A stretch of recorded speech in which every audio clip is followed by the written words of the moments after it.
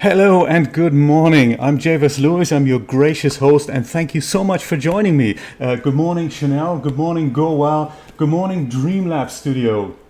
Lovely to have you on board.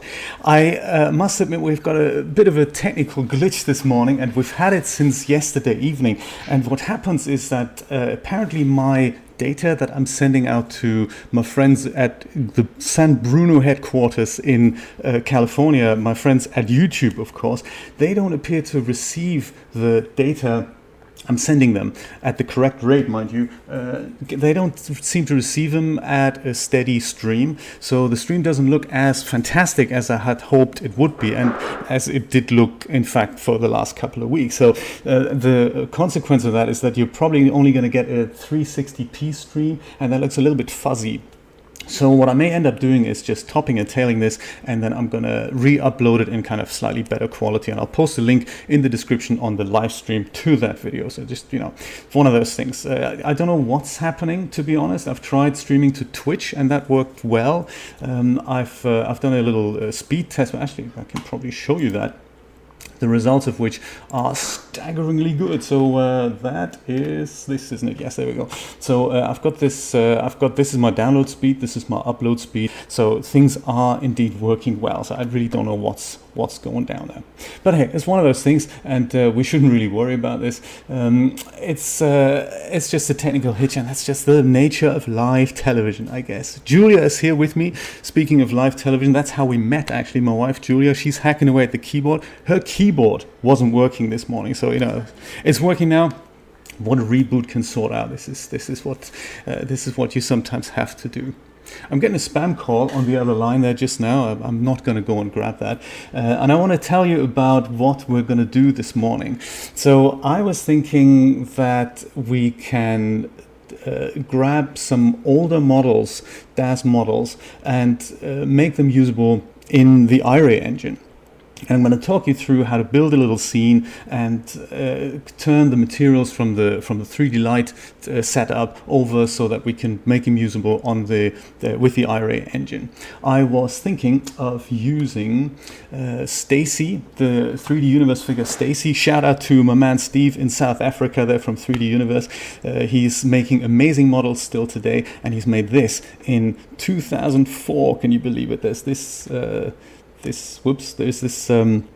copyright notice here. I don't know if you can see that. That says 2004 by 3D Universe. So very exciting stuff. And she was a cartoon figure that was popular for a time, but of course she's made for 3D Light, and she's not really made for Iray. And let's see if we can turn that into something that looks palatable. I'm going to use her Stacy high-tech outfit. So what I thought we could do is anything that's kind of metal or that's meant to be metal, like the sword and these little belt buckles and all that, we can turn that into Iray materials and then make them nice and shiny, and see if we can do that. This is just a bodysuit. We're not going to use that. So that's that. And also we're going to use kind of her little partner in crime. I always like this little robot, Clank, also by 3D Universe. And he's kind of an old robot with all textures that are a bit abrasive, and he's got a really big gun, and definitely made for 3D Light only. But again, if we convert the materials, then that's going to look handsome in Iray. I've got something that I've made here. This is the portrait version of what I've posted there as the thumbnail yesterday. I believe we should be able to zoom in there a little bit, and then I can tell you what I've done here. So these metal parts here on the figure, they're all turned. I've selected them as surfaces, and then just applied one of the Iray materials that we get with the DAS Studio installation. This here is a leather texture, of which I've changed the bump map a little bit. So it came up with a bump map that was a little bit too large for my liking. So it had a pattern, but it's just a little bit too large. That's the stock leather shader that comes with the iRay library there. And other than that, yes, that goes on here. I think you can still see that here. I think this is the larger bump map. I left that because I thought it was kind of nice to have just a bit of variation on the metal belt buckets. I think this is the gold shader, and you can also see that here on the bottom rim here. That's also a gold shader. So that looks like a nice hi-fi outfit. I've done the same with her shades here. So the glasses are also, I think this is a glass material that I've used the jade shader on. And I've changed the hair a little bit, so the regular 3D Light shader did not work well with iRay. So that's one thing, and then other than that, the sword is also gold and I believe brushed metal or something. Speaking of brushed metal, her friend Clank is entirely made of brushed metal. I don't think I've done anything to the ball bearings here, but we can certainly look at that. Perhaps we can come up with a similar scene here. And the eyes are usually red. They're like red like this, but I've turned them into emissive surfaces, so he's now going like zzz, got the laser eyes going there. And I've duplicated Clank twice and given him different poses so that there's something like an interesting hi-fi tunnel going on there. This is the landscape version of it, same thing, but that's the kind of the thumbnail that you've seen on YouTube, I believe. And then, oh yes, this is the same kind of background. This is kind of the idea I had first, because I got to tell you, I totally fell in love with the White Spring collection by Danny and Marfono. That's of course a set that is made for the iRay rendering engine, and this is one part of it. And then there's this is also something I've used in a Photoshop tutorial recently, in which I'm showing how to create this slightly overdone depth of field effect here entirely in Photoshop. That's not something I've done in DAZ Studio. So we're not gonna have a look at that, but there is a video on my channel that explains how to do that. But the set is just so phenomenal, and that is why I'm going to use that as my backdrop. Let me bring that up here. This is it. I'm using Danny and Marfono's White Spring collection volume 2.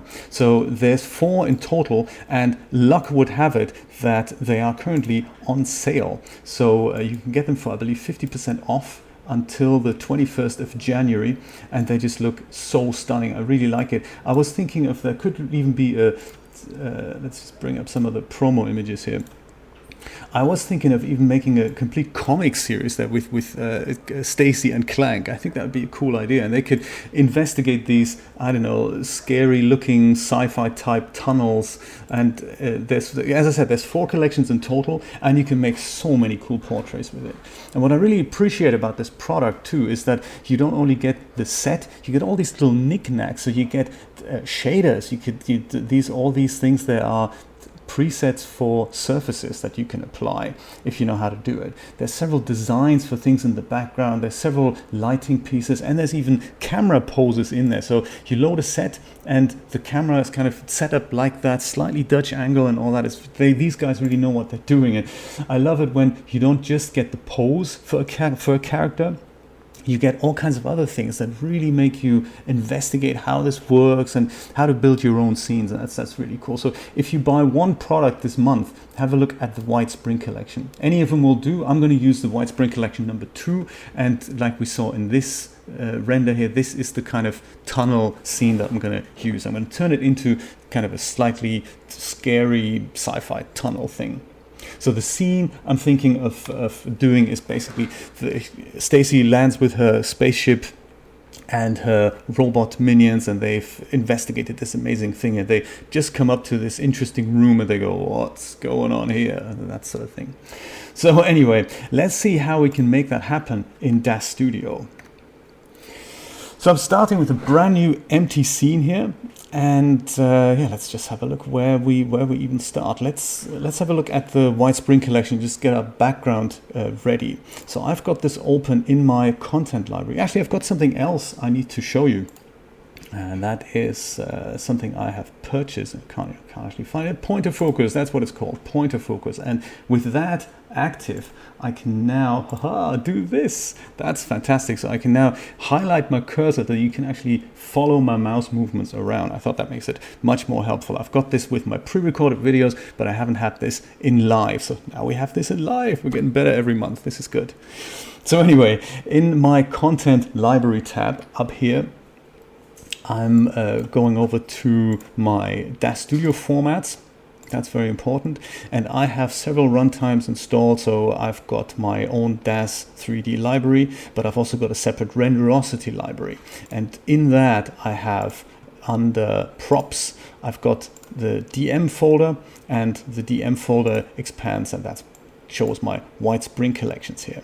So under White Spring Collection 2, we have several things that we need to have a look at. So the first top thing, the first top folder will show you all the things that are included with the White Spring collection. Very exciting stuff. So you can have separate walls, you can have the separate tunnel, you can have the separate kind of painting and all that, separate ceiling, separate floor. You can build this all from bits and bobs together, vases, groups of vases, you know, chairs and tables and all that. That's one thing. Then in the cameras folder, you get some camera presets. In the lights folder, you get the light setup. Then you have one-click mats, which will create materials on these items. So you select an item, select the surface, and then you apply these things to it. You have also got shader presets. Look at that. This is exciting. This is just one of the 4 collections. It's very exciting. I'm not being paid to say this, by the way. I just fell in love with the product when I saw it, because it combines so many things that are just exciting to little fiddlers like people like me. So light presets, how the ceiling strip light looks, and we can play around with that and see how we get on with that. And under scenes, we get 7 pre-setup scenes. And one of them is this here, scene number 7, and that's the one I'm going to use for the backdrop. So explore them on your own, just literally double click them, wait a second, and then you will see that there's a camera that comes with it, and you can see the camera preset here, and this is already the setup scene. You've got all these things like the room and the lighting, it's all in there, and it's basically ready to render. As soon as you switch this over to Iray. I'm not going to use this scene for today's live stream anyway. I'm going to go and delete that, and I'm going to use, I believe it's this scene. I think that was the scene. That was the other one as well, the scene number 2. That's also a cool one to use. I don't think it matters much. Either one will look kind of handsome. I think I want to use this because it looks into the background of the tunnel. That's kind of our backdrop setup. And I'm going to go and just delete this once again, just because I'm going to focus on the characters for now and how to turn them into Iray things. Just so that we know where to find this, this is where we find it. Because those characters from 3D Universe are so old, they don't actually appear in the DAZ Studio formats at all in the content library. They appear as poser formats. So if I open that, then I believe I've got them in my DAZ 3D library. And there's, are they figures? Yes, they're figures. There we go. So they come up as Stacy and as the Wicked Robot here as Clank. So 3D Universe WW is the Clank figure, and this one is the Stacy figure. Let's start with the Stacy figure. There's a lot of things in here. These are all just cobbled together in one folder. And the one that we need to load is this one here, Stacy, just Stacy the actor, Stacy Basics.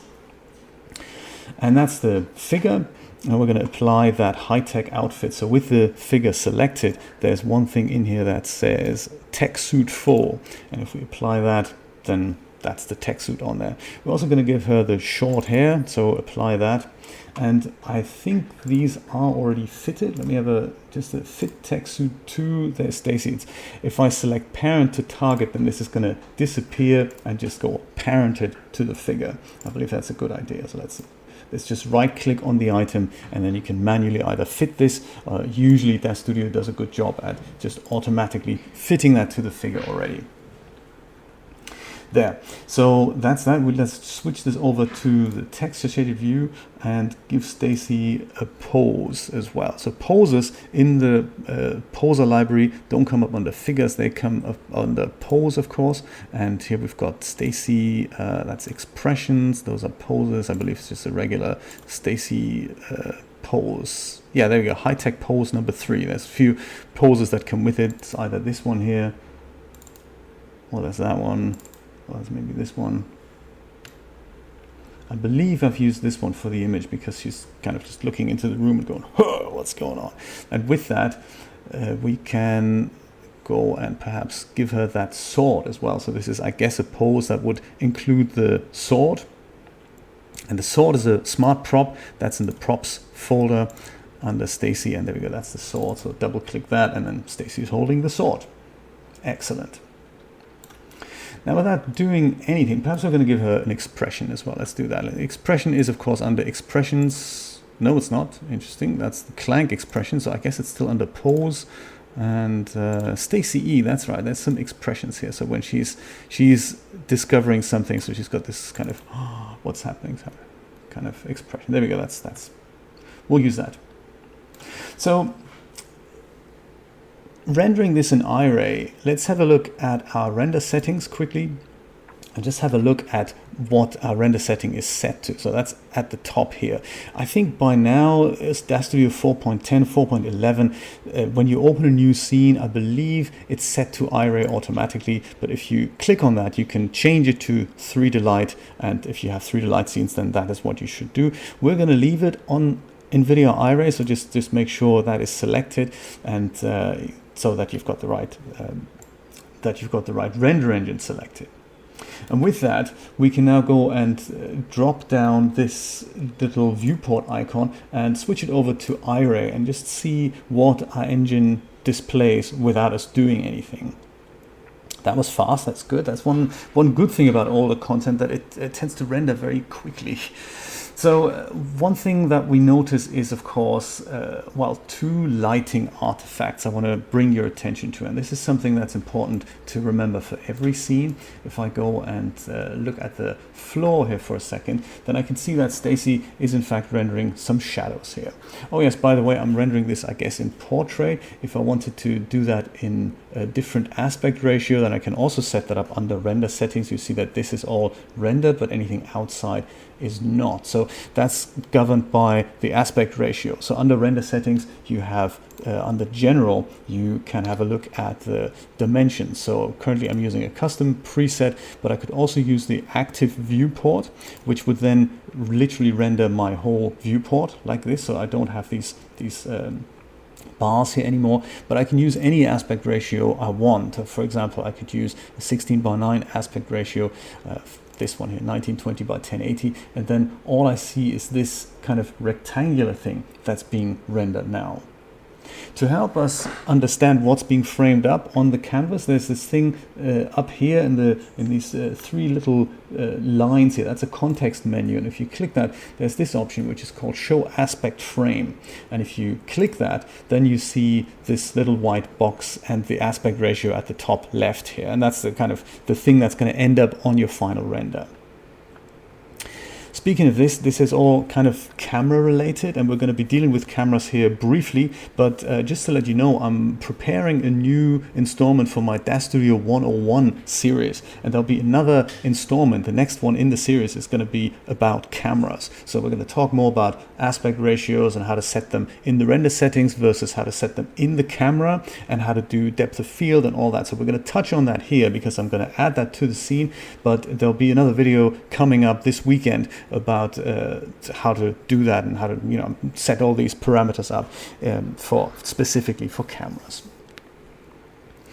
So for now, I think I'm just going to go and switch this back to active viewport, so I'll just see the whole scene rendered in Iray.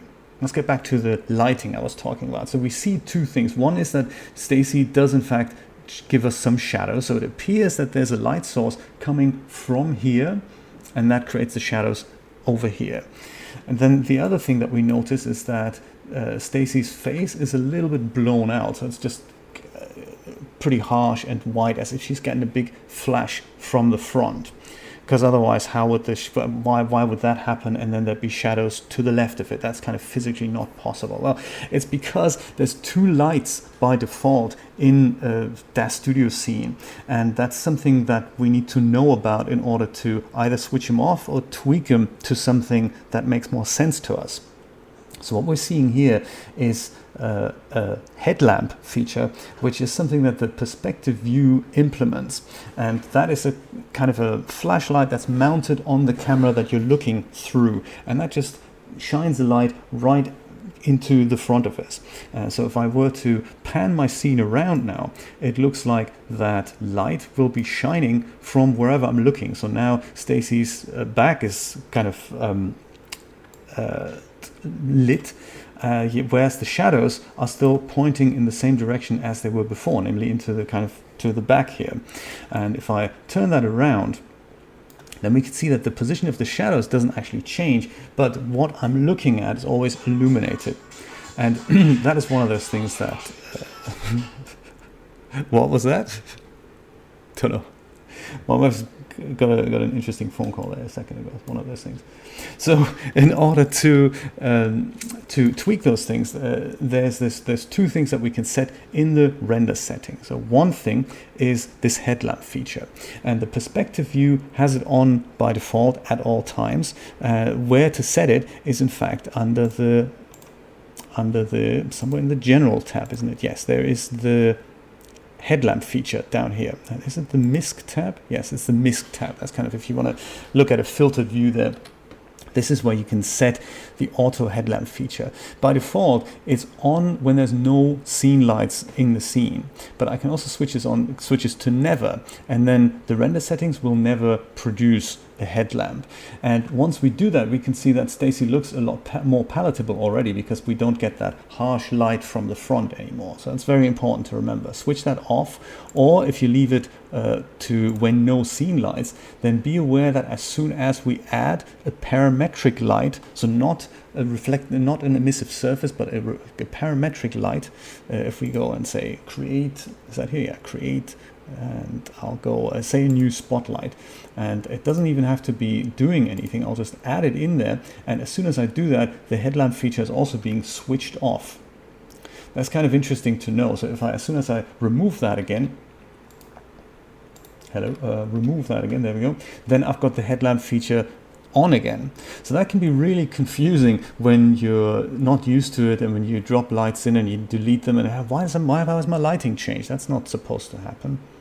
So that's that.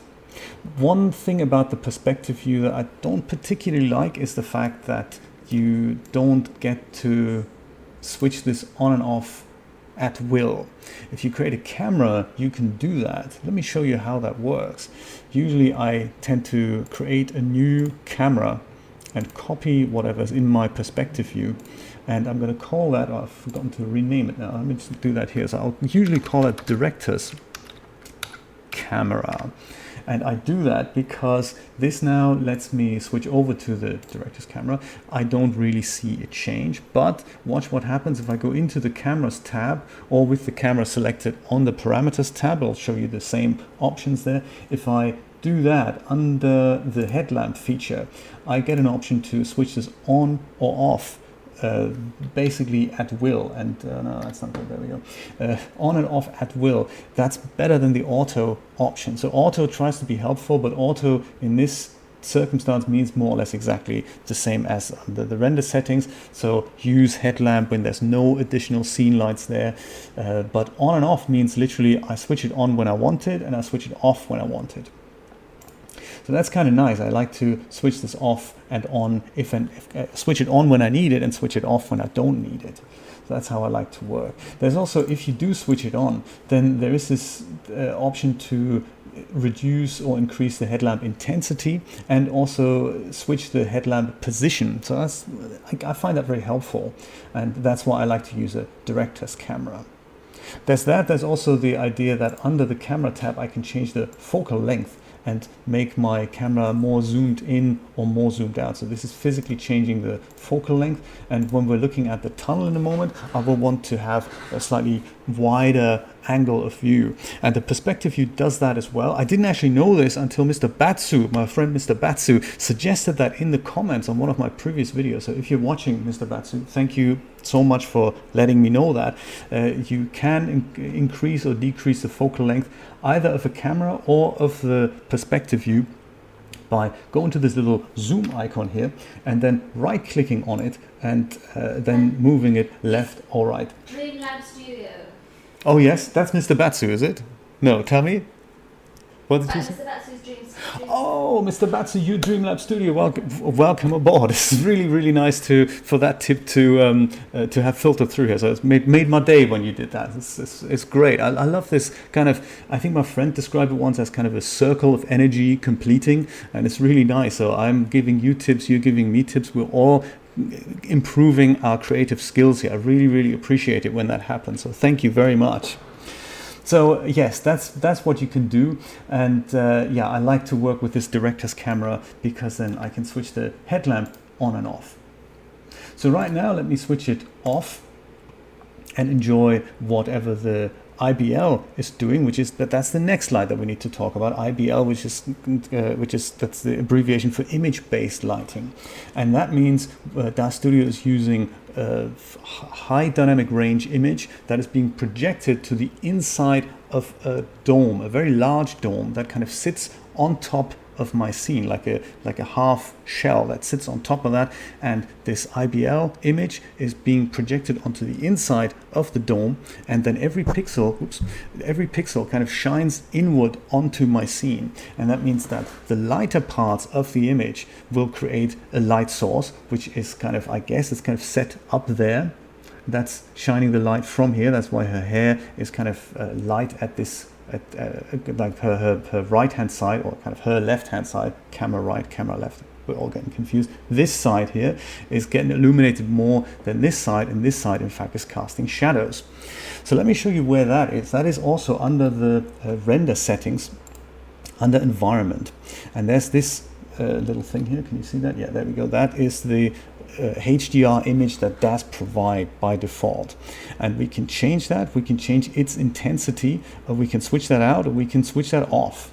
So switching the intensity is as simple as fiddling with this slider here. We can make that brighter, in which case Stacy gets a lot lighter than before, or we can make that a bit less light, and then the intensity of the, well, that's probably so dark now. I can't, obviously if I switch it into the minus values, that's not going to create a good effect. There we go. So now she's still visible, but she's darker.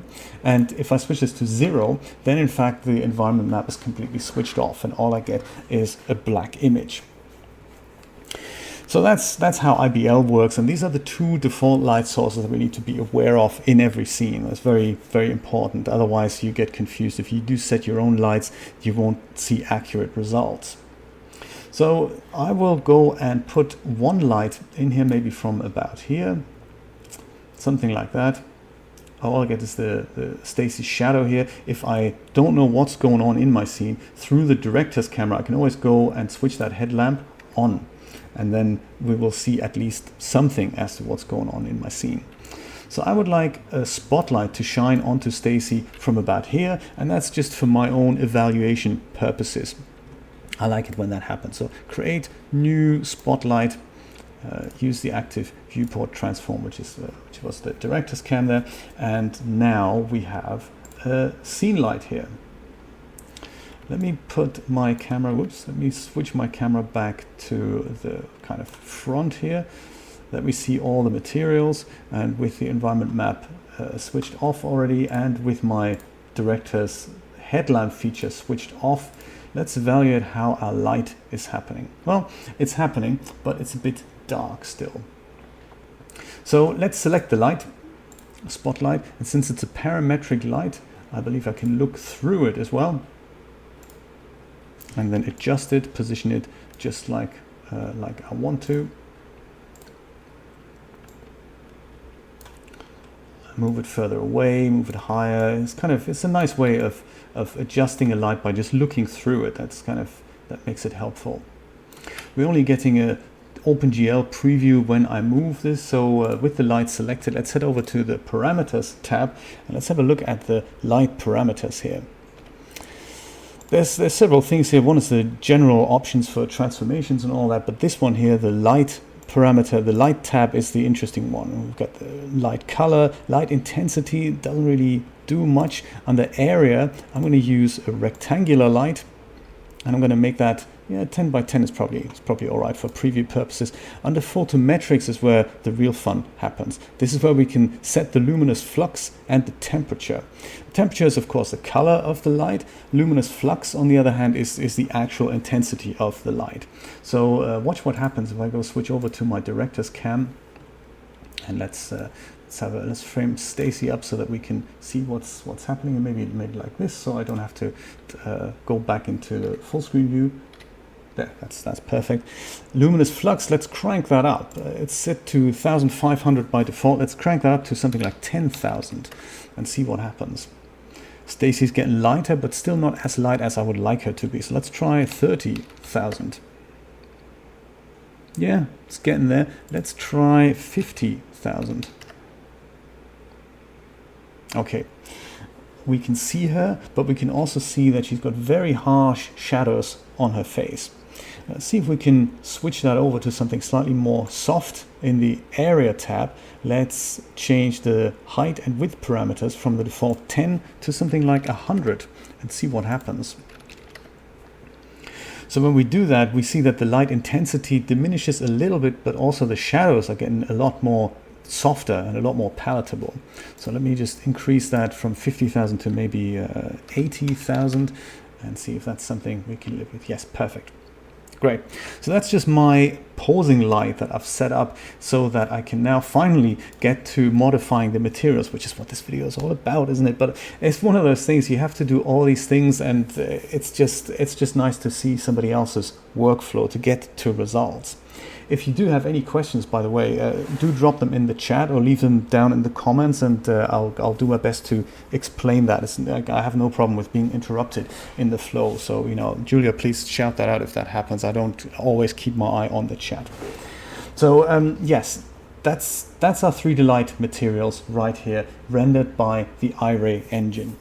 How do we turn those over into materials that look palatable in Iray? Let's perhaps focus on a general workflow technique, and then also identify the items on her suit and on her body that may need to be tweaked so that they look exciting. And one of the things is that, of course, the sword is made of metal, and that just looks like a dull gray. Everything's got that kind of default plastic shading on it, so there's a bit of shine that we can see here. That's nice. And maybe these things are made of plastic, they don't look bad, but I thought it's a nice demonstration to see what happens to turn these things into metal and turn the sword into metal, and also turn the suit into leather. And hair we can kind of leave. I suppose we can put a little bit of a shine on the hair. So in order to understand what's happening there between Iray and 3D Light, it's a little bit, it's complicated / really simple if you know what to look for. So when we look into the 3D viewport and set up our scene, like put our objects together in the kind of texture shaded view or in the kind of wireframe lit view, all we really see is a two-dimensional representation of the polygons in space. And the OpenGL render engine usually tries to let us get a preview of that, so that we humans, we mere mortal humans, can have a bit of an idea what our scene is going to look like. But as soon as we press the render button, then a whole different kind of program goes to work. And that says, okay, we're looking through this camera and the light comes from here, hits that surface, and that surface reflects whatever light, and that needs to be shown in the 2D picture. And there's kind of an intricate process going on. And that's not actually provided by DAZ Studio. DAZ Studio, or in fact any 3D modeling or 3D application, usually doesn't talk to the render engine when we put figures in place. It only ever employs the render engine when we hit the render button or when we do something like a real-time preview. And that's when this other program springs into action. So 3D Light is a render engine that is a kind of a standalone licensable application, and you can even get that as a standalone program and save a file out of DAZ Studio out and let this standalone program do the actual rendering. So DAZ Studio only translates what we see in our viewport into a language called the RenderMan shading language if we're using 3D Light. RSL, that's the abbreviation, RenderMan shading language. And that is more or less a script, so a lot of code, very complicated stuff that this render engine understands. And that's a different language than what the Iray rendering engine speaks. So Iray works exactly the same. It's based on different principles, but in essence, it's exactly the same thing that happens there. If we switch our rendering engine to Iray and say render the image now, then the same process happens, but the surfaces are described in a different way. So the surfaces in 3D Light are described in this RenderMan shading language, and as soon as you press render, then some code gets generated and is given to the 3D Light engine.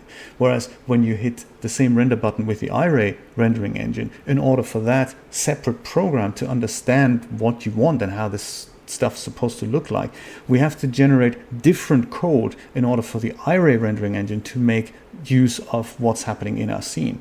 And that's the thing that is described in our surface presets, or in essence as a shader.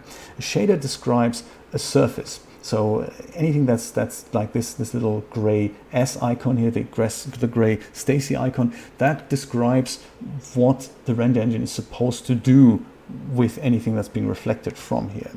And right now we're telling the Iray render engine code from the 3D Light engine, and DAZ Studio is doing a really good job to translate this on the fly and say, well, rather than just showing black or nothing or transparency, we're doing something that's kind of an approximation there, but of course it's not set up perfectly. So in order to get to where this is described, we need to well, first select our character, and then head over to the Surfaces tab. So I've got that open here at the bottom on the side here, and if we click that, then with my figure selected, I get more or less exactly the same that I have in my Scene tab. So I've got Stacy, the figure, I've got the short hair, and I've got the tech suit. Actually, for this to appear, you need to be on the Editor tab up here. So if you haven't worked with surfaces before, this may be a little bit scary, but it'll all come together, trust me. This is where the surface for each of these 3D objects is defined. So if we stick with the tech suit, it has a little disclosure triangle. If we click that, we can see that the tech suit is actually made up of several surfaces. So we've got the armbands, we've got the arm pads, we've got the belt, the boots, boot straps, buckles, gloves, leg pads, and the suit material. And those are the surfaces that each of them have a different kind of description to it. So, you know, the belt buckle, for example, is a different material than the rest of the suit. So the rest of the suit is the blue stuff here. And we have the belt, which is then this thing here. And I believe the arm pads have a different thing here, armbands. There we go, armbands and arm pads. We've got two of these. So all of these, if you open any of these up, let's stick with the belt here, for example. Oh, in fact, let's stick with the suit. Let's stick with the suit here.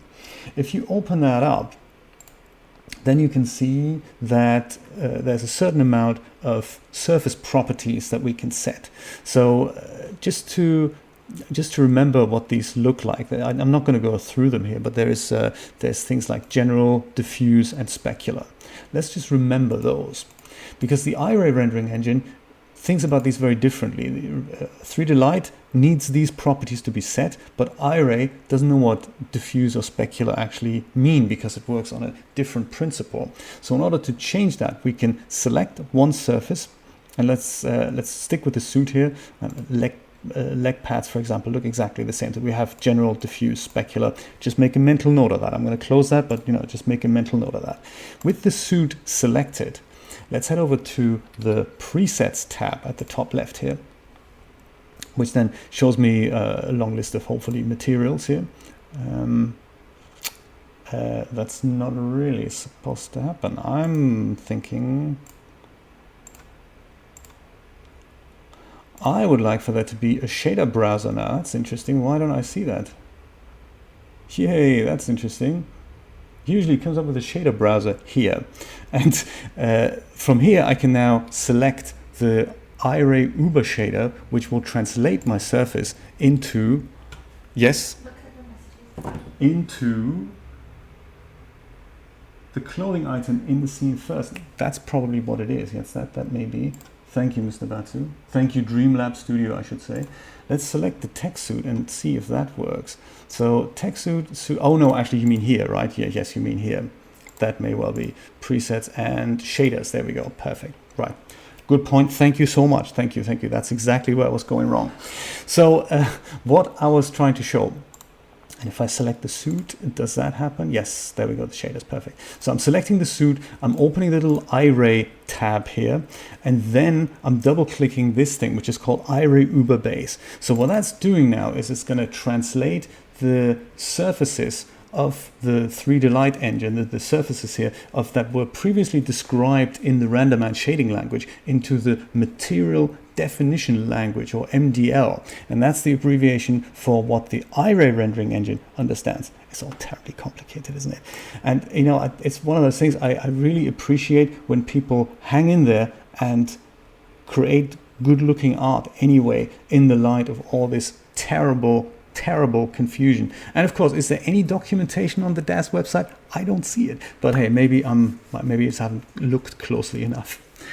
So after I've done that now, if I open the suit properties, I see that these things look very different than they did before. In fact, I haven't changed the leg pads. They still look the same as before. So look at the differences here. We've got the suit now has general, base, metallic flakes, whereas the leg pads still have general, diffuse, and specular. I'm making such a big point of this because sometimes you don't really know what an object is described as, if it's described as RSL for 3Delight or if it's described as MDL for iRay. So then you can just have a look at the surface of these things and then just have a look at what the first three properties are. Just look at the first three properties. General is always the same, but if it's a 3Delight object, it'll have diffuse and specular, whereas when it's an iRay object, it'll be base and metallic flakes. That's a good way to remember it. Don't know if we're getting other rendering engines as time goes on, but yeah, that's what that is. So currently the suit doesn't look that much different to what it was like before, but we're going to get to that in a moment. If we would have to select each of these surfaces individually and turn them all into an iRay object, that would be really cumbersome. So we don't have to do that. We can just select the first thing, the top thing, that'll select all the surfaces.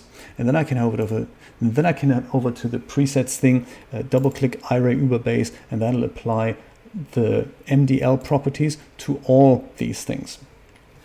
There we go. That's how we can do that. And so again, we don't see anything different now, but this now allows me to select the surface and apply a different shader to it. So right now we've got the original kind of converted 3Delight shader. If I just zoom into her trousers here. Documentation can be hard to find, doesn't it? Yes. One of those things. I'm glad I'm not the only one, because I have been looking and all I see is a kind of a general manual for DAS Studio 4.6 from 5 years ago. That's the first time we actually got documentation with DAS Studio in like 15 years, which is it's criminal, isn't it? There we go. But hey. You also mentioned about shades, materials and surfaces. Right. I'm confused in a great deal. Yes, me too. I think we're all in the same boat. I think we're all very confused by that. I remember when iRay came out, was it in DAS Studio 4.8? I believe when that was introduced, all we heard was, we've got a new rendering engine. And we're all like, oh, that's exciting. How do you use that thing? Like hay ball going over the website. So anyway, from what I can figure out, what I've figured out over the last few years is this. So right now, with one of the surfaces selected, and we're sticking with the suit, we can also go back over to the presets tab here. And then we see this long list of other shaders. That's in the iRay tab, by the way. There's also a 3Delight tab, which works the same principle. It's the same. It's true for 3Delight rendering engine. We're sticking with iRay. And if we open that up, we see lots more like asphalt, car paint, and so forth. And one of them is leather here. So this is just a category on the left, and the actual shader is this one on the right here. So we can double click that now, and that'll turn the Stacy suit into a leather type suit. And a few minutes later, DAS will have rendered it. Actually, it has rendered it already, hasn't it? Or is it still rendering? I think it's rendered it already. There we go. Yeah, it's whoops, sorry, Stacy, didn't want to move your leg there. So yes, it has rendered this already, and that will now have turned her suit, her whole suit material, into something different. And we can go ahead and do the same with other objects now. So like the Stacy logo here, that is come on, where are you? There we go. I'm thinking that could be metal. Let's have a look in the editor if we can see something like belt, boots, bootstraps, buckles. It's probably the buckles. It's part of the buckles perhaps. If we select that, go to the preset, and we'll find some kind of a metal thing here. In the metals category, we've got quite a few. So we've got cast iron, and we've got gold, and we've got copper. Let's try copper. What happens there? Copper may work. So that turns that logo over. We can also switch it on to gold. It does depend a little bit on the lighting, and if you have anything metallic in your scene, it may not look great with just a single light in there. So if you have IBL, an image that contributes to the lighting, it'll have all kinds of funky reflections in there. So we'll work on that later to make that look handsome. But in principle, this is kind of metal now, and we can go and see if we wanted to. Is gold a good idea, or should we make it something like magnesium alloy or cast iron or brushed metal perhaps? Maybe brushed metal will look fine. We'll make it brushed metal. That's cool. So let's see. This is brushed metal, and let's see what else we can do with the other surfaces. So we've got these belt buckles here, or these arm pads. Let's say arm pads, arm bands, arm pads. I can hold the control key down to select multiple surfaces, and the gloves, they look like they would all probably be in the same material, and I guess the boots as well. Let's have the boots in something. Actually, the boots look nice in this kind of plasticky black material. Let's do that. Let's turn those into some kind of metal as well, because that looks really nice. Maybe titanium. Let's apply titanium there.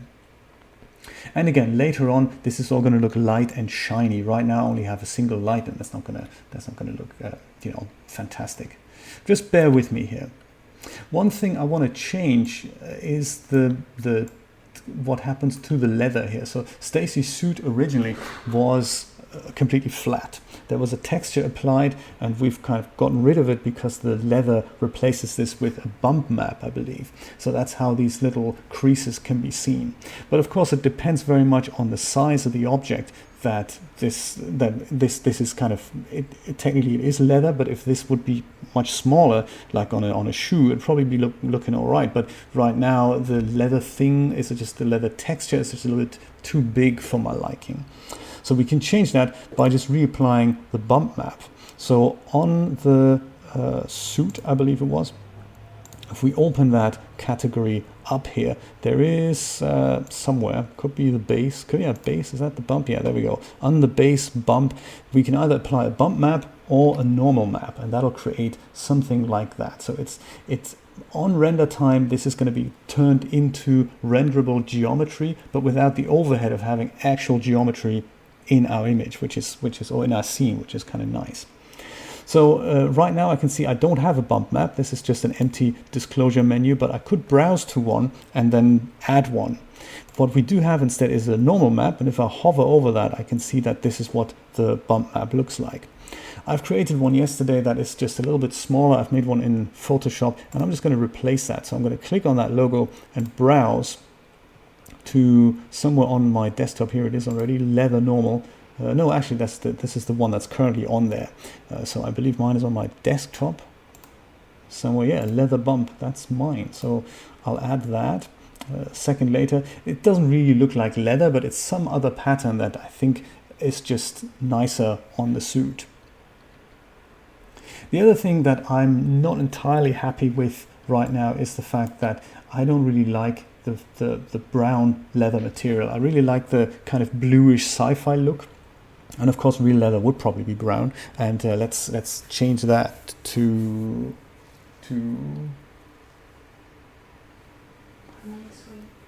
oh, thank you. That was the gesture. My wife is gesturing at me. You can talk to me, honey. That's cool.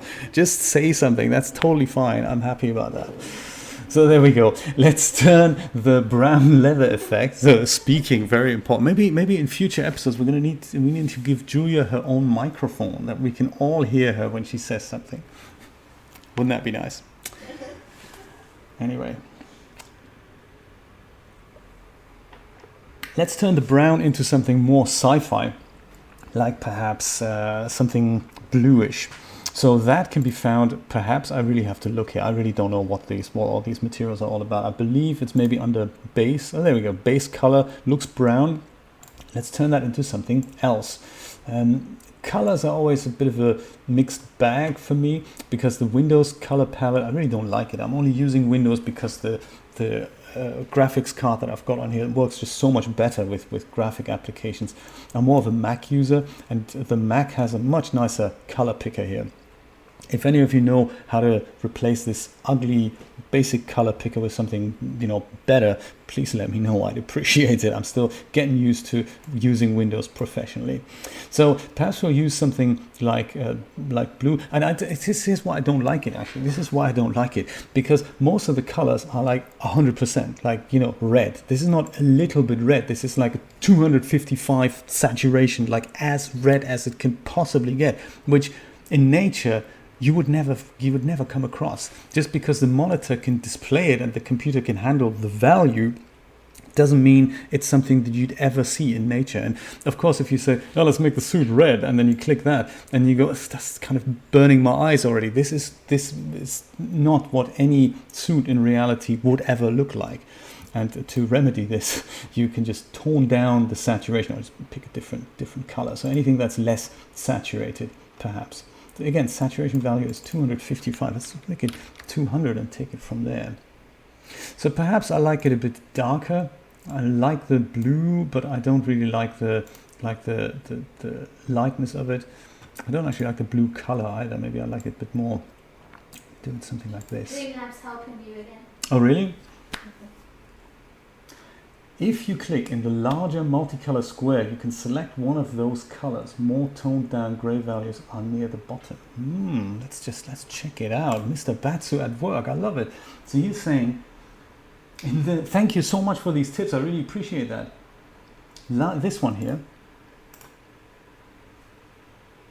No, I don't think I've got it. The far right vertical. Far right vertical. This here. Oh yes, yeah. This thing you mean? Yeah, I guess that's what you mean. Yeah, that's the one thing I do use. We've got on the Mac, we've got several to choose from. It's kind of nice. The rainbow box. Where's the rainbow box? I don't see the rainbow box. I'm gonna explore this later. The rainbow box. I don't know what the rainbow box is. I'm going to explore this in my own time later, but thank you. So there is hope for this color picker yet. I like that. So with this, let's leave the suit alone, and let's say we're happy with the Stacy character for now. I'm going to go and just pick her up and move her slightly. In fact, let me show you something else before I move her. I was just going to move her, and I can see something that we need to address in the main viewport here. Let me switch this to the regular texture shaded view for now. And normally if I deal with figures from DAZ, they have their manipulator tool set at the bottom center of the figure, and that makes it really easy to move them into a different position and also adjust where they're touching the floor. And we need that functionality later because the floor is going to not be on the height of the bottom grid here. The floor is going to be slightly elevated, and you can see Stacy's heel is kind of going through the floor here already. So I would find it really helpful if this manipulator gadget would actually be at the bottom center of Stacy to be able to move her around. And while I'm here, let me show you how that works. So usually the newer DAZ figures have that. I guess it was not a requirement at all times. So Stacy doesn't have that, and Clank doesn't have that either. To make that happen, there's something called, I believe, the joint editor. I think it's this little icon here, the joint editor tool. Can you see that here? That's the joint editor tool. If you select that, then you get to see all the bone structure of Stacy, and you see two little icons, namely the little green one and the red one. And if we ignore the red one for a moment and just move the green one's top to the very bottom of the figure, that'll change that so-called pivot point or center point or origin point. It kind of depends on which 3D application you're talking to. They all call it different things. I can eyeball this in the perspective view or on my director's camera, but to be really accurate, I think I can just look from the left or from the right. And then you can see where precisely that triangle is placed. So I'm going to place that at the very bottom of our origin plane here. That should do the trick. And as soon as we switch back over to the regular 3D manipulator tab, then you'll see that that manipulator is now at the bottom of the figure. And that makes it very easy for me to move Stacy around now. So I'm going to move her to maybe to the right. And I'm doing that because if I load Clank in now and do the same thing, then he'll be in the center so they don't overlap. Let's go back into my content library here. Under I need to go to poser formats, and there'll be the figures, there'll be Clank with K, and same thing as before. I'll select Clank and I'll perhaps apply a pose. I believe he had these poses here, and perhaps Clank can be standing there like with his gun. Let's give Clank the gun, which is under the props folder. It's a smart prop, so it just pops right into place and he's holding it already. That's cool. And now let's give him an expression. Clank also has expressions, which I find very funny. So he's a little bit poseable. He can open and close his eyes. He can move his mouth, and there's all kinds of funky things you can do. I believe those are hiding under the expressions function here. And let's give him something like a mad-faced, angry expression. He's got a few funny faces here. I'd love to make a comic with this guy and with Stacy. It's just there's not that many morphs available for these two characters. Maybe if I learn this at one point, I can totally do this myself. Who knows? If I do figure out how to do it, I will let you know, of course. So that's Clank's pose. Let's convert Clank into Iray materials as well, because currently if we switch this over to Iray, Clank doesn't look spectacular, but he still looks like he's usable, so that's quite nice. So that's our lighting there again. We've got the same thing with the 3D manipulator tab, so he's still in the middle. Perhaps I'm going to do that first. Tweak that manipulator with Clank selected. Once again, I'm going to head over to that joint editor tool here, and then maybe with Clank viewed from the right, I'm going to take that little green thing and move it right down to the floor, something like that. It doesn't have to be super precise, but there we go. You have loads of joint editor tips. Oh, really? There we go. All the time now from the previous video. I'm glad it's helpful. I'm really glad it's helpful. It's those things, those little things that sometimes it's hard to come by. But yeah, it's the same with poses. When you load poses and your character moves into a different position and you think, oh, I've had the perfect position. All I wanted to do is change the pose. And yeah, in that case, you can hold down the Alt or Control key. I always forget that. But yeah, I'm glad you like these little tips. That's really cool. It's very encouraging when I hear that, because it means I'm on the right track of making the DAZ user experience slightly better. So with the point moved, select Clank. Let's go over to the Surfaces tab, where we have Clank and everything that makes Clank up, like the ball joints, ball socket, bodyworks, and all that. Let's just head over to the presets and apply the DAZ Uber base for now. And then we'll go over to the Iray engine again, and we'll get a little preview of what that looks like. Usually it doesn't look any different, but it now gives us the option to fine tune and tweak. So in Stacy's case, I've replaced things completely, and I will do that with Clank as well. But if you know your way around shaders and how a shader is built and how they're set up. You could, for example, leave the texture that's applied to Clank in place and then just tweak properties to make him shiny or to make him, something else. I'll try that with the eyes in a moment. I think for now, a better result than leaving this low resolution texture in place would be to turn his body into something like a metal. I mean, he's a robot, isn't he? He's made of metal somehow, like a brushed metal, something like that. So he's got the silver trim here. He's got the speaker. I don't really know where the speaker exactly is, but the ball joints, I believe, are these things here. We can probably leave them in place like this shiny black stuff, but we've got the ball socket, that's also this. We've got the body work. That is probably the rest of the body, I think.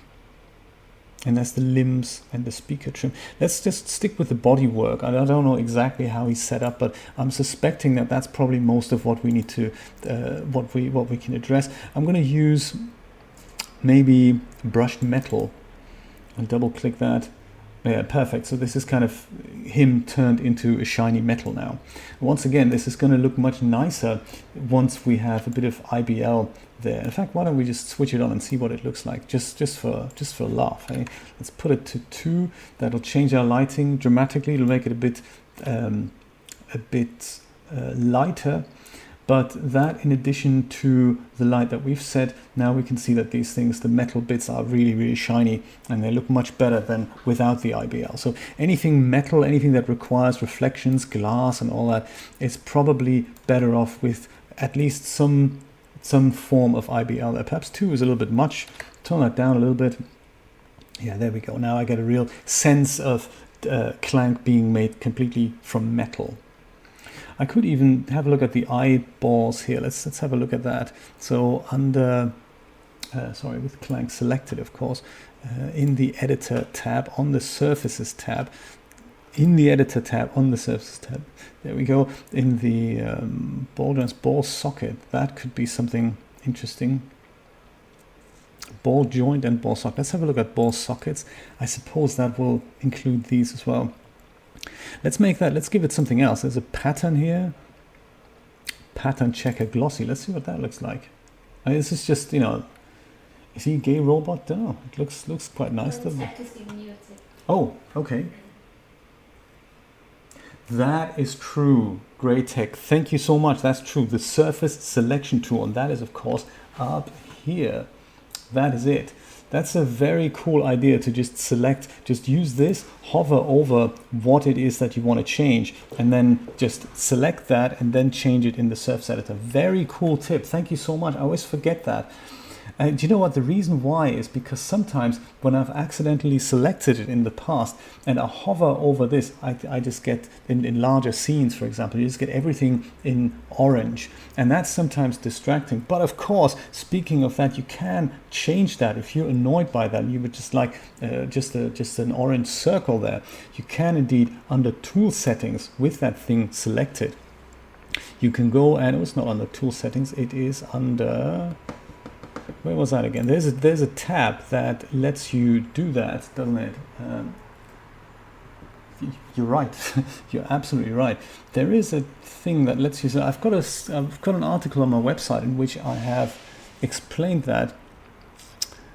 It's the draw settings. There we go. With the draw settings palette docked, and with the surface selection tool selected, is that it? Under general, you can select something up here, and that says highlight style. There's bounding box, or there's box and surface. And if you do surface, then it highlights the whole surface. If you select bounding box only, then it'll just select a bounding box around what you're selecting. That's the theory. Sadly, in my demonstration, it doesn't work. But yeah, that's just another tip. If you're annoyed by things just popping up orange all the time, you can totally do that. You can also change the opacity and dim that down a little bit so that you get something slightly less annoying there. But yes, thank you so much for the tip. That's very, very cool.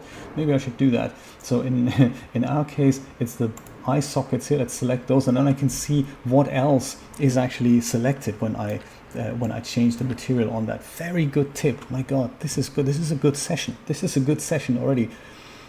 Let's go back to the surfaces tab and find another material for these things. So I think maybe something dark is cool. Asphalt, we can try asphalt. That'd be nice.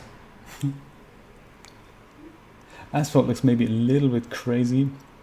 Maybe we'll give them something like ceramic, like porcelain around the eyes.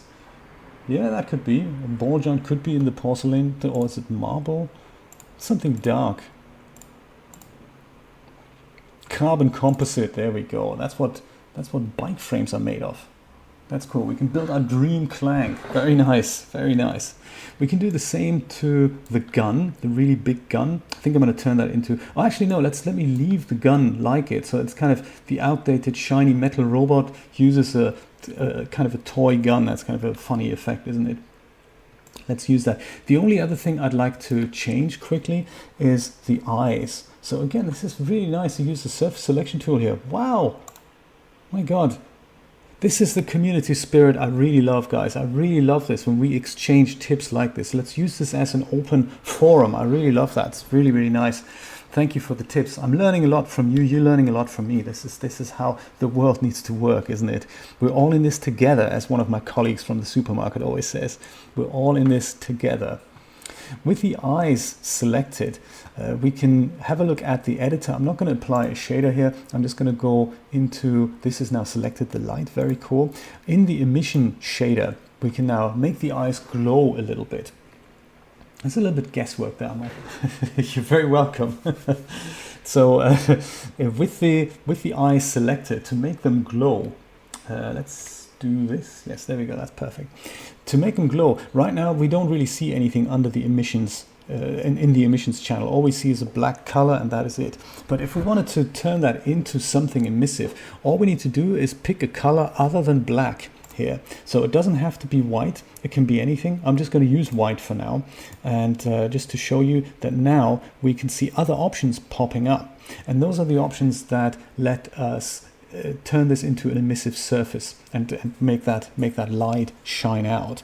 So white is something that just, you can still see the color of the actual object underneath it, which is, I believe, a texture here. We can leave that there, but we can just make these eyes glow a little bit. By default, this is set to candles per square meter, I believe this means, the luminance unit. And that is not something, and the luminance value is 1500.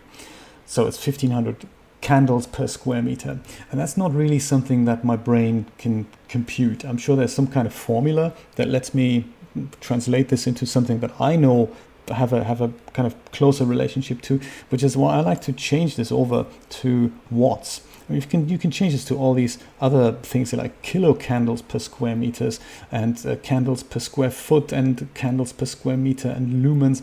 I like watt. I mean, watt, I can visualize a 75 watt light bulb, and I can understand what that is. So if I switch that to watt, then I'm displaying the luminous efficacy in watts with 15, which appears to be maybe a little bit too much. So all I get is white glow. Now, if I tone this down, like maybe to 5, perhaps we can see something else coming out there. I guess maybe not. Maybe we're just stuck with white.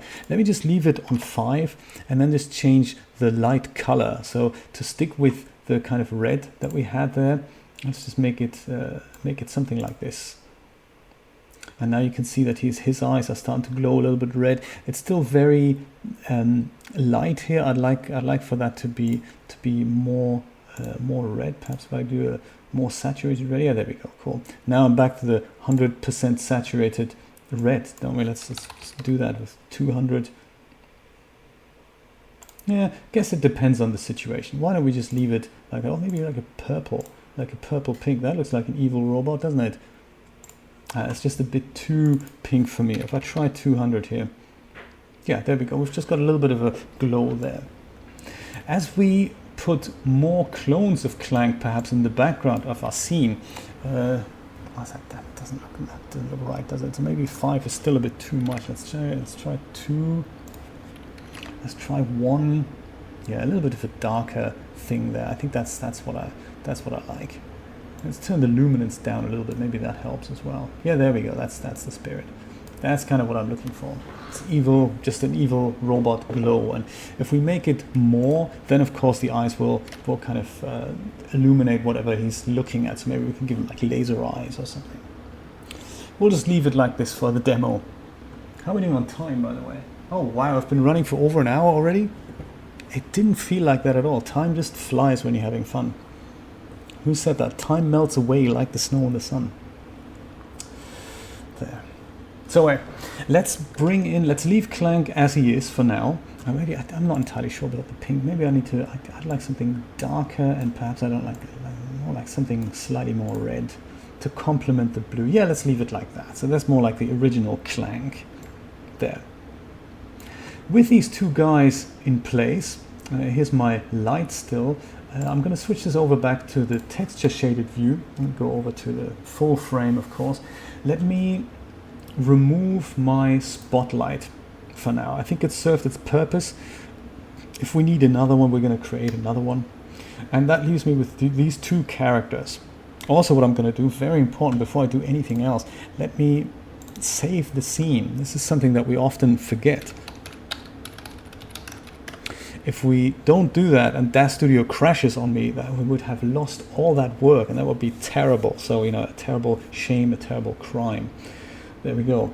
Let me switch over to the 3D manipulation tool and go over to my content library again and close the poser formats. I think we're done with those for now, and bring in that wonderful White Spring Collection Volume 2 from Danny and Morphono. That's under DAZ Studio formats.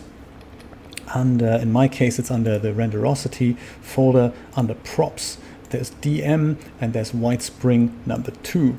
And in here, I can find my scenes. And I think I'm going to use scene number 7. I think that's what we decided on earlier. It's still got the director's cam here. Let me, on the top here, let me have a look at camera 1. That's just a small preview. That's what it's going to look like. I'm going to leave that there so that can kind of render in iRay, and then we can all have a look at, keep an eye on the progress there. Thank you so much. Yes, even with ultra low latency, it still takes a few seconds for what I'm doing here to show up on y'all's machine, you know, one of those things. So we've got all these things set up. I'm going to switch this over to my regular camera 1 as well, and I can see this tunnel here in the background. I think I'm going to go and I'm going to frame that up something like that, and I'm going to make my camera a bit wider as well. So I'd like the characters to be in the front here, but I'd like for the geometric distortion to be a little bit, you know, just a bit more extreme. In fact, let me just grab Stacy here, and perhaps with the top view, is that a good idea? Oh, top view isn't going to work so well unless I hide the tunnel. That's the wrong tunnel. Tunnel number 2. Tunnel, end that tunnel. Where's the rest of the tunnel? Tunnel 2, there we go. Perfect. So I can see my characters here on the top. I can see this is where the camera is. So I suppose I would like them to be somewhere here. And Clank as well. Come on, my friend. I can either use these little arrows at the end of that, or I can just use this little white triangle. And if I do that, then it'll stick to that one plane. So I'm now only going to be able to move him in the X and the Z axis, but not in the Y axis. That's nice. And in the top view, it doesn't make that much of a difference, but in the perspective view or in your director's camera, sometimes it's easier to select this little white thing, and then you can do this with Clank, and then I guess I've just selected the wrong thing there. This white thing, I mean this white thing here. Translate in Z and X. And if I do that, then Clank will come backwards and forward, but he'll never go up or down. So that's sometimes very helpful when posing characters in an already kind of posed camera, and you just want to make sure they can move forward a little bit or backwards or whatnot without necessarily changing height, because that's sometimes a little bit yeah, annoying, I guess. So that is my director's camera there, I guess. So let's have a look what from the top again. Where is my real camera 1? Where is that? Oh, that's here, right? Okay, so they need to come forward quite a bit. So he needs to come here, and then Stacy needs to come over here as well. There, that's the spirit. And then that can be, yeah, there's kind of, there's more what I'm looking for. I think the rest I can do with a bit of camera trickery. That and that, there, perfect. So I'd like for this to be a bit wider. If I switch my tunnel number 2 back on, then I'd like for the geometry to be more kind of extreme. And in order to do that, I can select my camera. So camera 1 is this. And either under cameras, I can do the same thing under the parameters tab. Doesn't matter, there's the settings are the same. Under the cameras tab, I'm going to go over to the camera tab, in the camera tab, on the camera tab. Awesome. And there's the focal length that I can set, and I can make that more or less extreme. So this now sets the zoom level on the lens. And if you look closely, depending on how close you are to your characters, you can see that the geometric features distort a little bit. If I do this, then I can see that Stacy and Clank have a really big face and things go really weird and wonky. So that's sometimes used by comic artists, and it's nice to have this effect just show up if you're drawing something. That's a nice way of using DAZ Studio as well as Poser to just not even render these images out, but just to look at them and then go, oh, that's how the perspective changes. And then you can just sketch things out on a physical piece of paper or electronic equivalent thereof. And it's sometimes helpful to do that. So focal length in real life, it is on a 35mm regular camera. 50mm as a focal length is somewhat regarded as natural. I don't think it's natural. I think it's still a little bit wide, but on the 35mm kind of equivalent, it's kind of a 40-ish is kind of what we see, and anything below that, something like 35, 30, 28, that sort of thing, that is regarded as wide angle. Anything generally over 50 is regarded as something like a telephoto type view. So to make it not as ugly as we see it here, I think I'm going to go with something like, whoops, that's a little bit much, isn't it? I'm going to go with something like about 35 perhaps. And then I'm going to dolly my camera. So the difference between that is that when you change the focal length here, then this camera stands in the same position, and the zoom kind of moves in and out. It's like changing the zoom on your digital SLR, whereas the thing that you do with the mouse, that's called dollying. So that's physically moving the camera back and forth towards a fixed target. And there's another video on my channel in which I've combined these effects in something that's called, or it's commonly known as the vertigo shot or the Hunter Thompson shot. And that is when you move the camera away from the character while simultaneously zooming in, and vice versa. So it's a little clip, it's just a 30-second animation, and there's I think a 2-part series on how I've built that. And it's a really interesting way of revealing something in an animation. Like Steven Spielberg used this in Jaw, and just thought I'd mention that. And it's called the vertigo shot because Alfred Hitchcock, the master himself, has used this for the first time in his movie Vertigo, when James Stewart is following Kim Novak up on the clock tower, and he has vertigo, and so he looks down in this I think it's a kind of a church tower. He looks down, and this thing kind of unfolds, and it's just very scary. And he repeats this kind of a 2-3 second shot 5-6 times, and that really instills this sense of vertigo. I don't know why that popped into my head. I just thought I'd mention it. There we go. So back to our shot here. This looks nice already. I think these guys will kind of look into the distance, perhaps with Stacy selected. I'm going to just go and frame that up so that the tunnel is in the dead center here. I'm not sure if it's going to be a landscape or portrait shot. Perhaps we're going to decide on that now. Just see if we can make it a portrait shot. So on my render settings tab, I'm just going to go and see. I've set it up to active viewport for now. Let's go and frame this up to be the HD, like just a landscape, regular landscape shot. And now we can go and frame this up properly. So yeah, I'd like to see the characters, of course. Maybe make it a bit wider, like so. Yeah, I think that's nice. I think I like that. So in the background, I'd like for there to be maybe another version of Clank. Well, one thing actually before we continue here, let's go to the perspective view and just have a look from the side. We don't see this in the shot right now, but I know that both Stacy and Clank are actually not touching the floor. They're kind of hovering, they're kind of digging into it, and that's not what we like. So let's move them up. The way I do it is just make sure you lift them up above the floor and then just dip them in a little bit. So I suppose in reality Stacy's boot would deform when she touches the floor, so it doesn't really matter if the geometry intersects a little bit, but just make sure she doesn't hover. So if the foot is above that, like so, oh, that's too much, isn't there?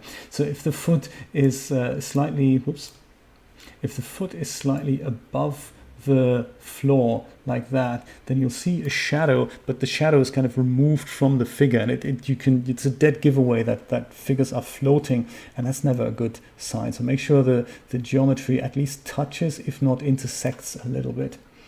And we can do the same with Clank here. Thanks to our newly set manipulator tool, we can make his feet touch the floor like that. That has an effect on our scene, of course, which we need to reframe. Yeah, I like it even better like that. Perfect. Great.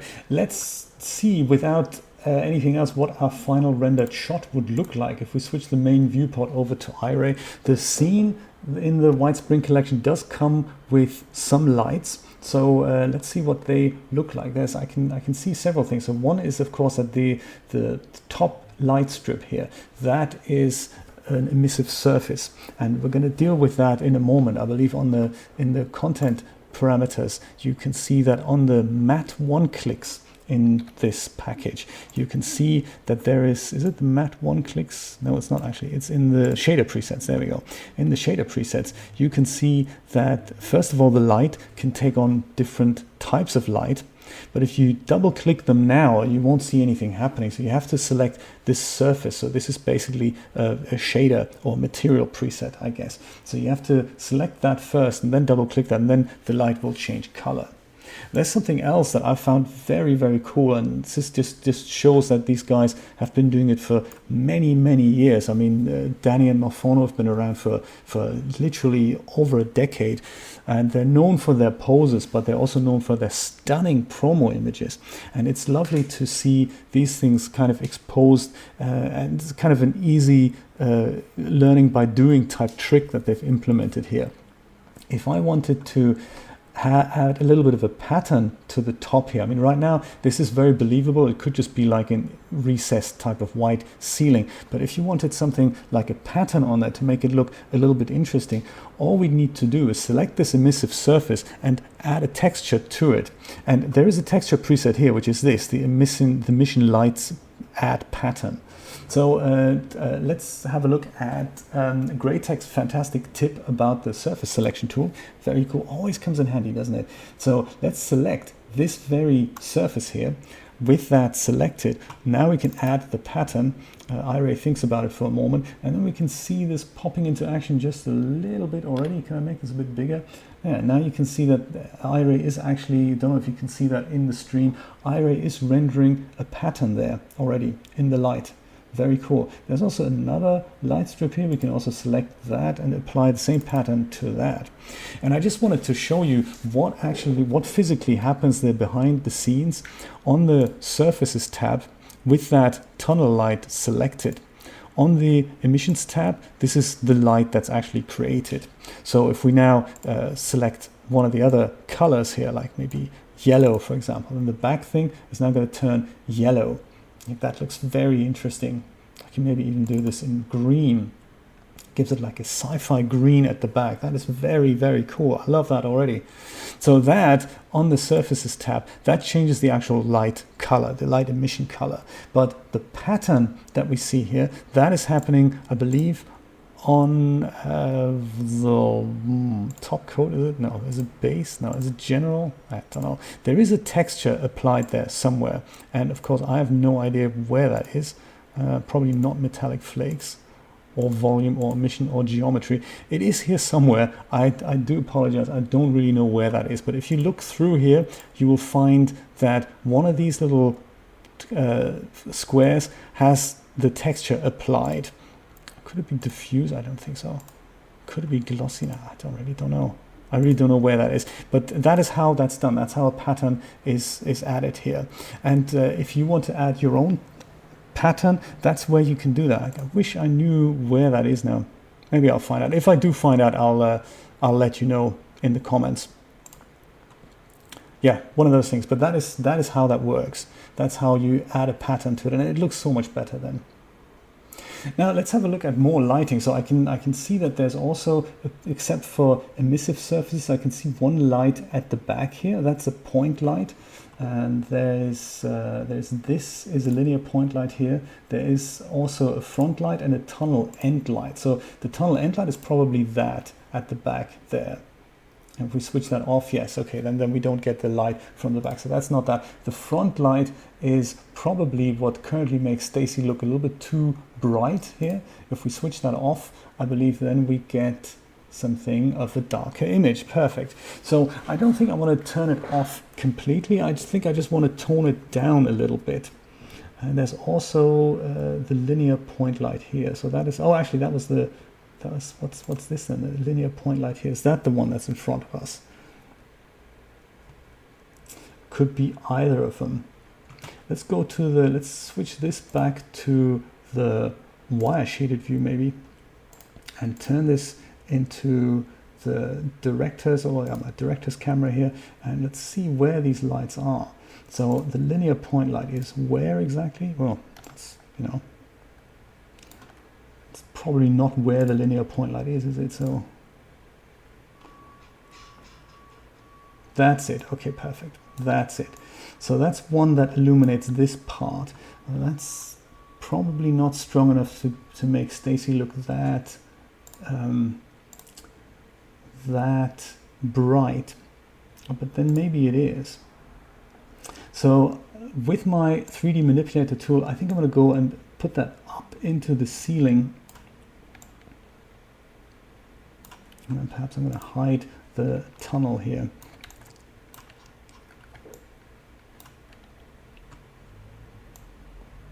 And with that light selected, I'm going to go over to the parameters tab and just tone that down a notch or two. It's currently set to 300,000, so maybe I'll make that 100,000, and then we'll see what that looks like. Let's change this over to NVIDIA Iray so that I can keep an eye on what the actual effect is there.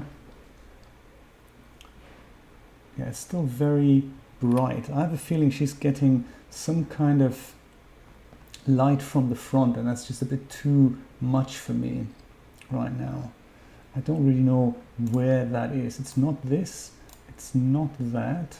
Maybe it is that. No, that's not that. It's gotta be this. That's the only other light source. But then if I switch it off, it doesn't actually make it that much darker. So interesting. My camera, I just wanted to check this. My camera 1 doesn't have the headlamp on. No, it doesn't have the headlamp on. Okay.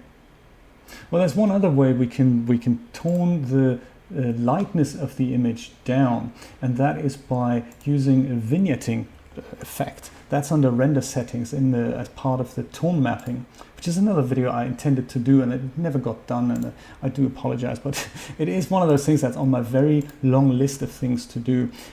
We can add a little bit of vignetting on it, and it's a very natural effect that can happen on regular photographic cameras, and that's just because when you film through the lens, the more open you do that, there are kind of faults in the light canal and on the lens that can cause either chromatic aberration or also other just kind of vignetting effects, and that'll make that picture a little bit darker. So that's something I'll show you before we wind it down. Maybe I'll copy a couple of clones of Clank into the back so that we can see, get a bit of background action going here. But let me show you this vignetting effect first, because it is something that may come in handy there. So under the render settings, you've got we've talked about environment here. but there's also one above the environment. It's called tone mapping, and that has several exciting options that you can play with. Usually tone mapping is switched on, and I'll talk about more in that video that I wanted to make, but in essence what you can imagine tone mapping to be is a bit like when we think about the digital camera again. You've got the imaging sensor to which the light falls, and then data comes out of that sensor, but really that's just data. It's not a picture yet. So it's a little bit like that with the rendering engine. You hit render, or you have the iRay preview, and you see something like this, and then data comes out of the rendering engine, but that's not quite a picture yet. So then a second step, more or less in post-production, is applied, and that's called the tone mapping step. And that applies things like a color temperature and a gamma, and can apply saturation and all that sort of thing. And it's akin to what we do in Photoshop with a raw image. If you put a raw image into Photoshop and then you make adjustments there, increase the exposure a little bit, decrease it, that's kind of tone mapping, more or less. Oh, really? And those aren't actually mutually inclusive. They don't have to be tied together. So iRay does it that way, but something like the Reality plugin for DAZ Studio and for Poser that uses the Lux render engine, that doesn't do it that way. So you can literally say, hey, my tone mapping is off, but I don't have to re-render an image, which will take 2 hours. So it's kind of cool to make sure, hey, really I can stop the render, or I can tweak the tone mapping while the render is still going on. It's very exciting. Let's have a look at those tips. Oh, thank you. Yes, I'll have a look at that later. Very nice.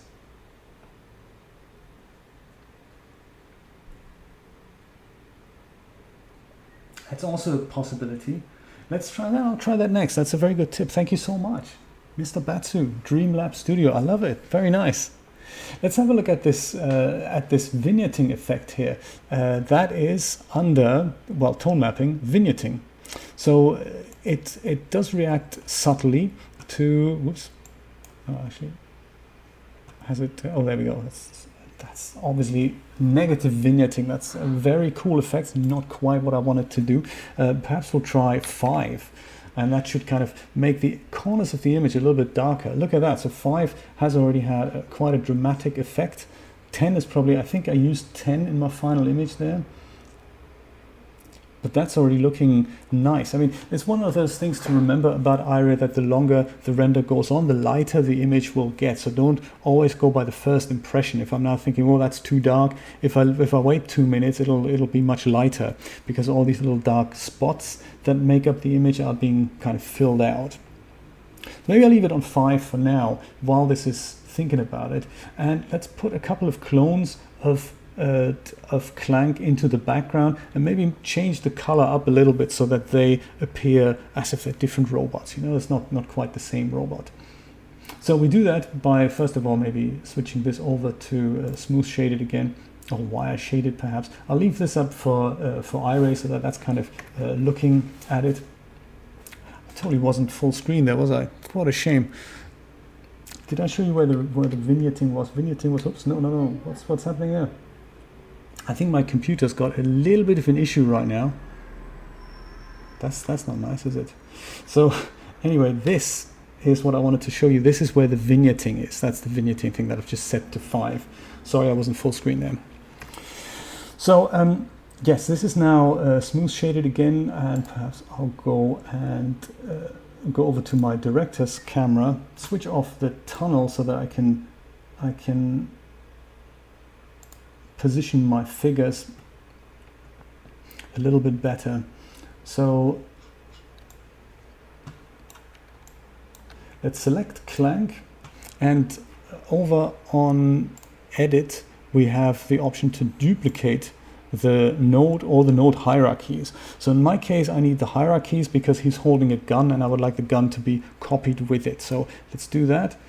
Clank 2 appears in the same position, so let's just go and put Clank 2 slightly further back in the tunnel, in the shot, and we'll just turn him around a little bit so that he looks into a different direction, maybe like so, or like so.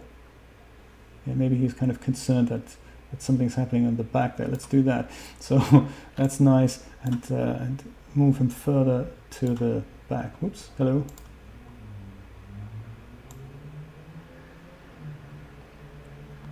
there. And let's also duplicate him again. So duplicate node hierarchies, and then that's clank number 3. Clank number 3 can be maybe further over here, and we'll turn him over like, come on, like so. There. If that doesn't look too staged. Switch the tunnel back on and see what that looks like in the final image here. Oops. Through my camera. Yeah, I can live with that. That's cool.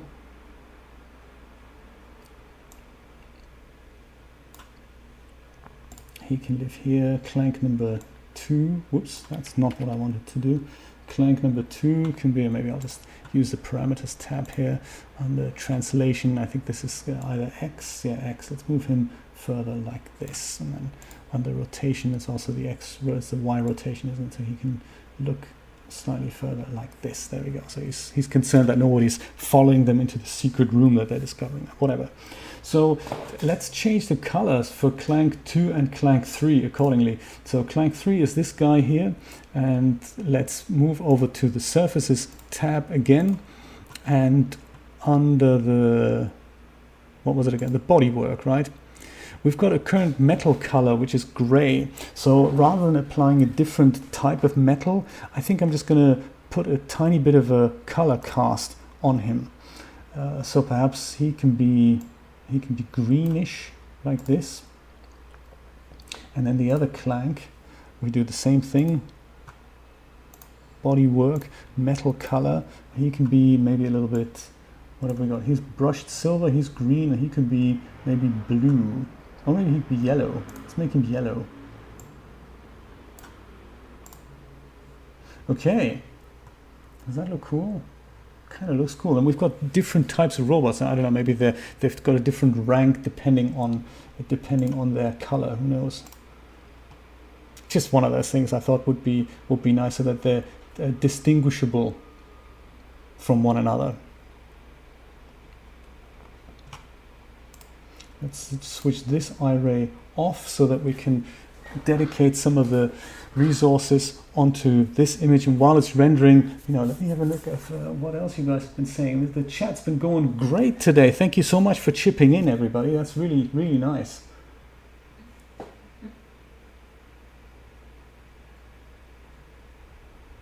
Thanks for posting that link to the Vertigo shot. Very nice. I think there's a that's got a little demo of how that works, and there's also a link to part 2 in that description. So check that out if you're interested in that.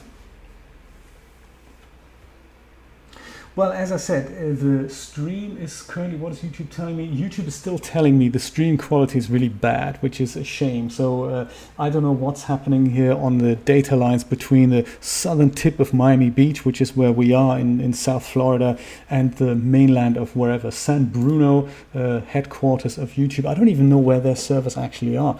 I've tried both these things, but if the streaming issues continue, then I may just stream to Twitch a little bit, because I had rock solid results there.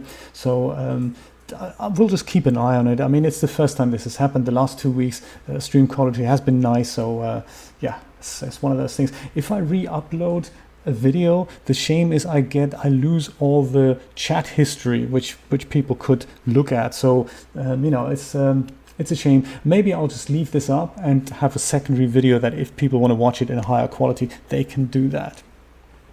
This is kind of what our final image looks like. I'm more or less happy with the quality here, I must say, and I like where this is going.